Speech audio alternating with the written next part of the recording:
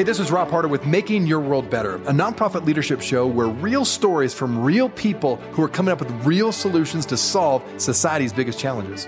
What does it take to be an effective nonprofit leader today? How do people fundraise in an economy that is constantly in flux? How do you relate to board members in a way that inspires them to make a difference? What are the best practices that separate effective nonprofits from others? It is my hope that through these episodes, people can learn not only what it takes to be an effective nonprofit organization, but to hear real stories from real leaders who are successfully making a positive impact in their communities. We hope you enjoy this series as together we hear how they're making their world better. Welcome to the Nonprofit Leadership Podcast, Making Your World Better.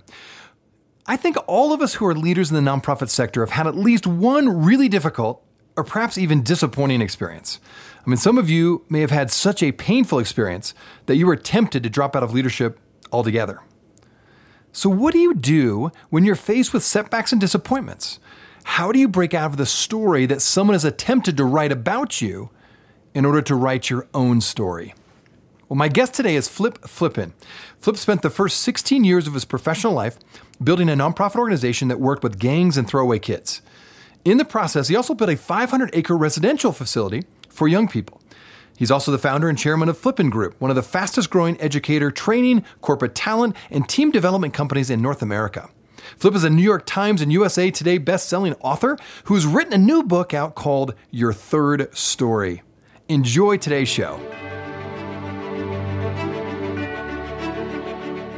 Flip, it's so great to have you on the show today. Now, with the show being a podcast focused on nonprofit leadership, let's start talking about the first 16 years of your professional life in which you built a nonprofit organization that worked with gangs and throwaway kids. What caused you to start this nonprofit in the first place, and why did you focus on gangs and throwaway kids? Well, Rob, that's a great question, Rob.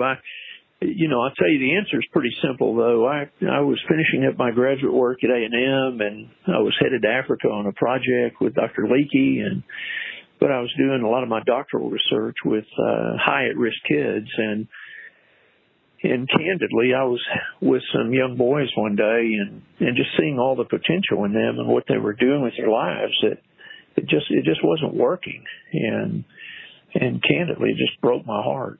And that's really become something that I've stuck with. I want the things that break kids' hearts to break my heart. And that's what did it. And it led to a pretty radical change in where I was going professionally. And so I opened a nonprofit, outreach, free outpatient clinical, services program. And we started serving kids, and of course, when you're working with street kids and gang kids, there's no money in it. We were fortunate enough to have a lot of friends that would put in $5-10 a month, and that grew, and we built the organization out of that to a pretty large clinic and outreach program. But it all came about because of a broken heart, honestly. That's very interesting. And as you look back over that experience, what were the biggest challenges you faced as you sought to build this nonprofit and grow it over 16 years? One of the things that we did, Rob, was really, in one sense it was really hard. In another sense it was not hard because it was a choice. But one of the things that we did, we chose to be poor. And we chose to be heavily invested in building that organization. And I don't think that you can really build anything worthwhile if you don't do it at personal sacrifice, and which goes against a lot of business models because they like to use everybody else's money for their learning curve and their programs. But that's not how I feel about it. And so, a hard part was just being able to adjust. But we'd been in graduate school, so it wasn't like we had anything to begin with. But that was a tough deal and a good learning curve for us. But I'm not any happier now than I was then. So it was a good time so one of the things was just financial constraints that every nonprofit feels. And if they don't feel it personally, I think they're missing an amazing opportunity. And I know that sounds paradoxical, but it's true. And then the second thing too is trying to get the right team together. There's a lot of times you'll have just super good volunteers, but they may not have some of the skill set that's needed. And so you need a good balance between that volunteer team and that professional team. And then, of course, the third thing is having a good board that can give good oversight and help with strategic thinking and that sort of thing. And when you're small, that's going to be friends and family.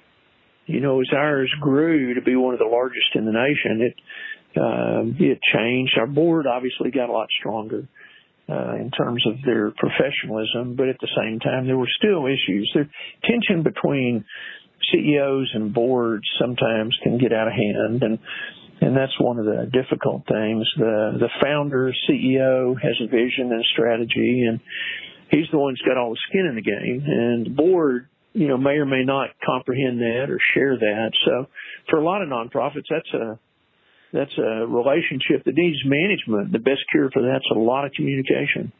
Well, as we mentioned before, you've got a brand new book out called Your Third Story.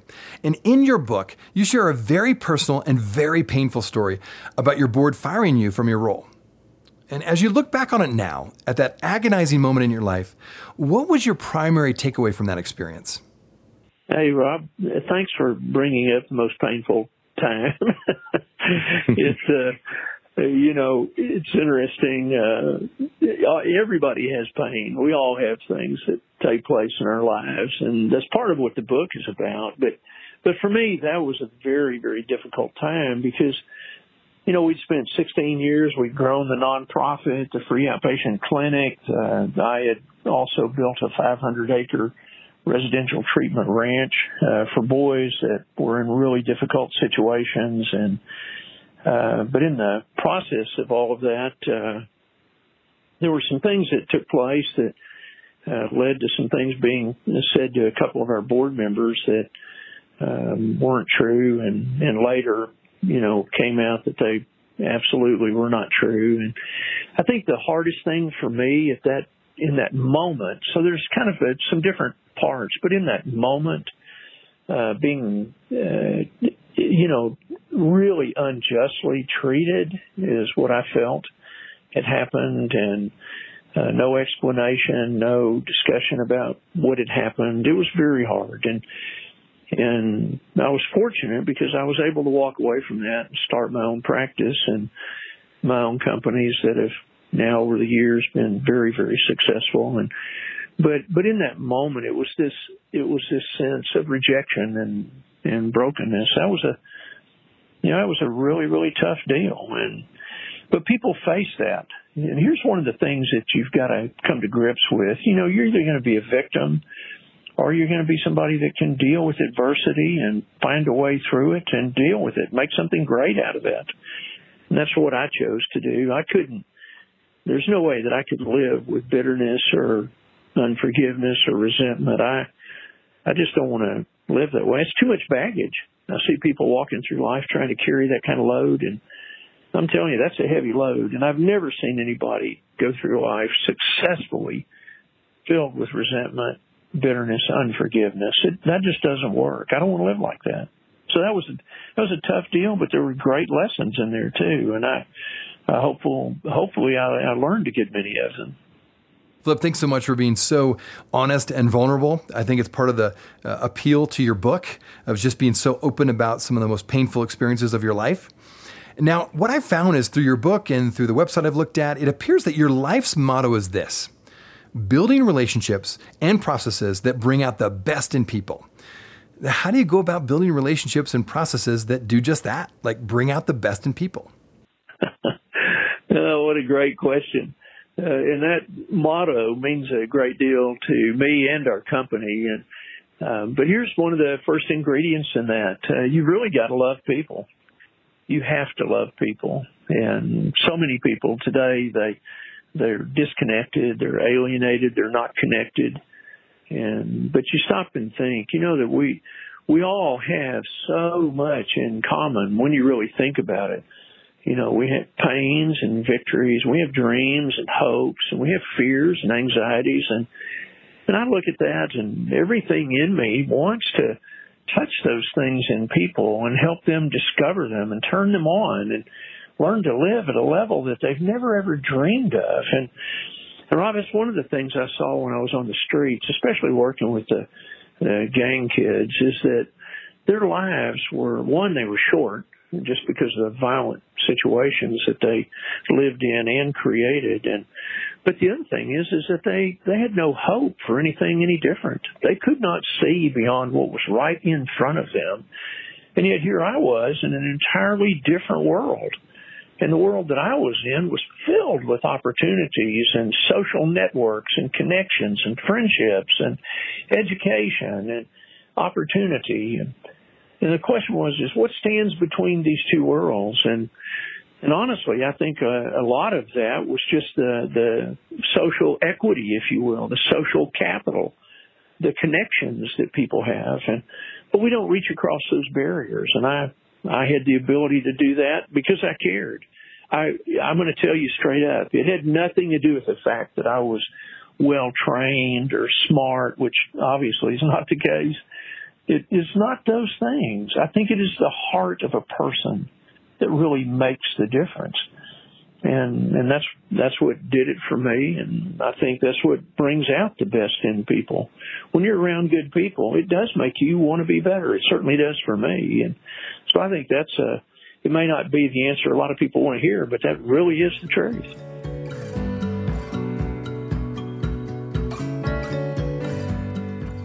Hey everybody, Rob here. Thanks so much for listening to the Nonprofit Leadership Show. If this is your first time listening to us, I wanted to make sure you're aware of a whole group of other interviews with fascinating guests that I've previously interviewed. Just go to our website, nonprofitleadershippodcast.org, and there you'll find numerous interviews of nonprofit leaders from all over the country, even from different countries, all trying to make their world better. I think you'll really enjoy those interviews. We want to give you more content, and we'd like to get that information to you. And all you have to do is give us your email. When you go to that website, you can put your email address in that first box you'll see on the front page, and you'll be added to our monthly email update. In addition to some great content, you'll see the latest podcast shows that will be actually sent right to your inbox. And that way you'll never miss any of the great content on this show. The other thing I'll mention to you is if you have questions or comments or you'd like to be on the show, do not hesitate to email me. I'd love to hear from you. Just do that through our website, my email, rob@ccofpc.org. Well, thanks again for listening. Now back to the show. Okay, Flip, let's talk about your book a bit. It's entitled, again, Your Third Story. And in a very quick summary, you talk about how your first story is the one given to you. Your second story is the one you tell yourself.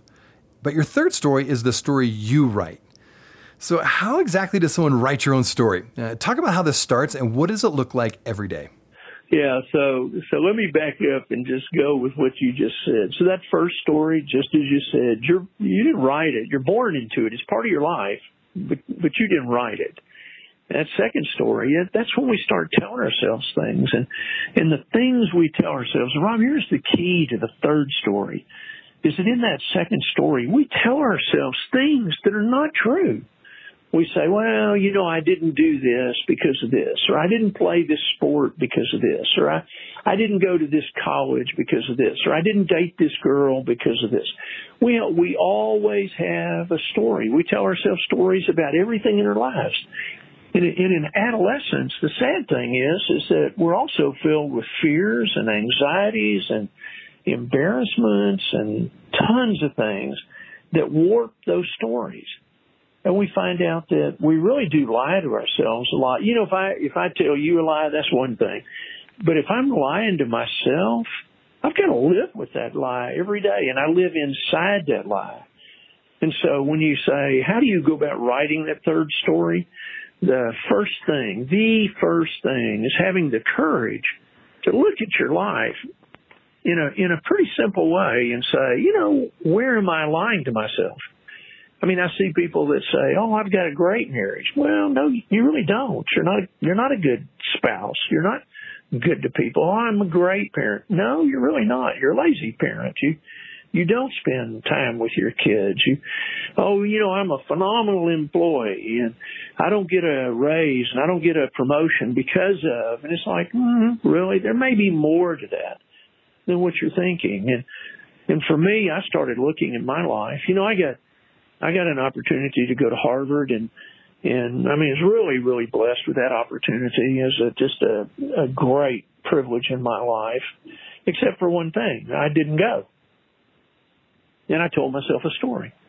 And here's why I didn't go. I mean, golly, I've never been out of Texas. I don't have the clothes for up north. My family doesn't want me to go. The list is endless. And you tell yourself that story until you believe it. Then you take it for a walk with some friends. And, of course, your friends are going to agree with you. Oh, I agree. And it becomes your story. And so that third story, I really, when I was like 27, 28 years old, I looked at my life and I thought, that is so not true. And what brought it about is I actually told a guy that I had met why I didn't go to Harvard. And he looked at me. And I'm telling you, Robbie, he looked at me and said, Flip, you're an idiot. That is the biggest bunch of bull I've ever heard in my life. And I started to correct him, of course, with my story, except that it really did start to sound stupid. And then I began to realize I do that a lot. And so I really set about not doing that anymore. And now my life is radically different than it was at that time. I'm sure I still do, but I certainly don't want to lie to myself or tell myself stories. So it starts with courage. It starts with looking at your life, finding some things where you flat out know you just lied to yourself. And then it's like, okay, how do I redo that? How do I rewrite that? Now, I'm not going back and going to Harvard, but what I did do is I wrote down in my journal, I'm not going to let my fears dictate my future decisions. And to the very best of my ability, I don't let those fears dictate those future decisions. Really well said there. One of the key points you make in the chapter about your third story is about self-talk. Now, you kind of referenced that in your previous answer. You say that your self-talk needs some rewiring. I really like how you worded that. That's great. I think most of my listeners would agree with that. But how does it work? How do people really begin to rewire their self-talk? Well, if we just did it from purely a neurological point of view, you begin to habituate a different thought. That's one of the things. But here's something that is not very well known today, Robin. And you and I both are shrinks, and so we get a little bit better handle on this. But some of the newest research that's out, especially Dr. Brian Anderson's work, if I start saying, I'm not going to eat the donut, not going to eat that donut, I'm not going to eat that donut. I absolutely am not going to eat that donut. Every time you say that, the salient thought becomes the donut. And so your focus quickly becomes that donut in every form. Now, you may be able to white knuckle it through that and not eat that particular donut, but I can tell you that over 90% probability you're going to eat that donut. And so if we say, I'm not going to think this, I'm not going to, you can't do that. The research is showing that every time you do that, the exact same spot in your brain lights up on an fMRI as though you were saying, yes, I am. It's the exact same spot because you're activating the same area because you're using the salient word of the thing that you're not wanting to do. So let's stop and think. Instead of saying, I don't want to eat the donut, what we would stop and say is, I really just want to live a good, healthy life. I want to grow old. I want to have great time with my kids. I want to be able to run in the yard. What do you want? And that's where you have to go with that. You have to stop and say, what do I want? If you want a great relationship, look at what's not working and then say, what do you want?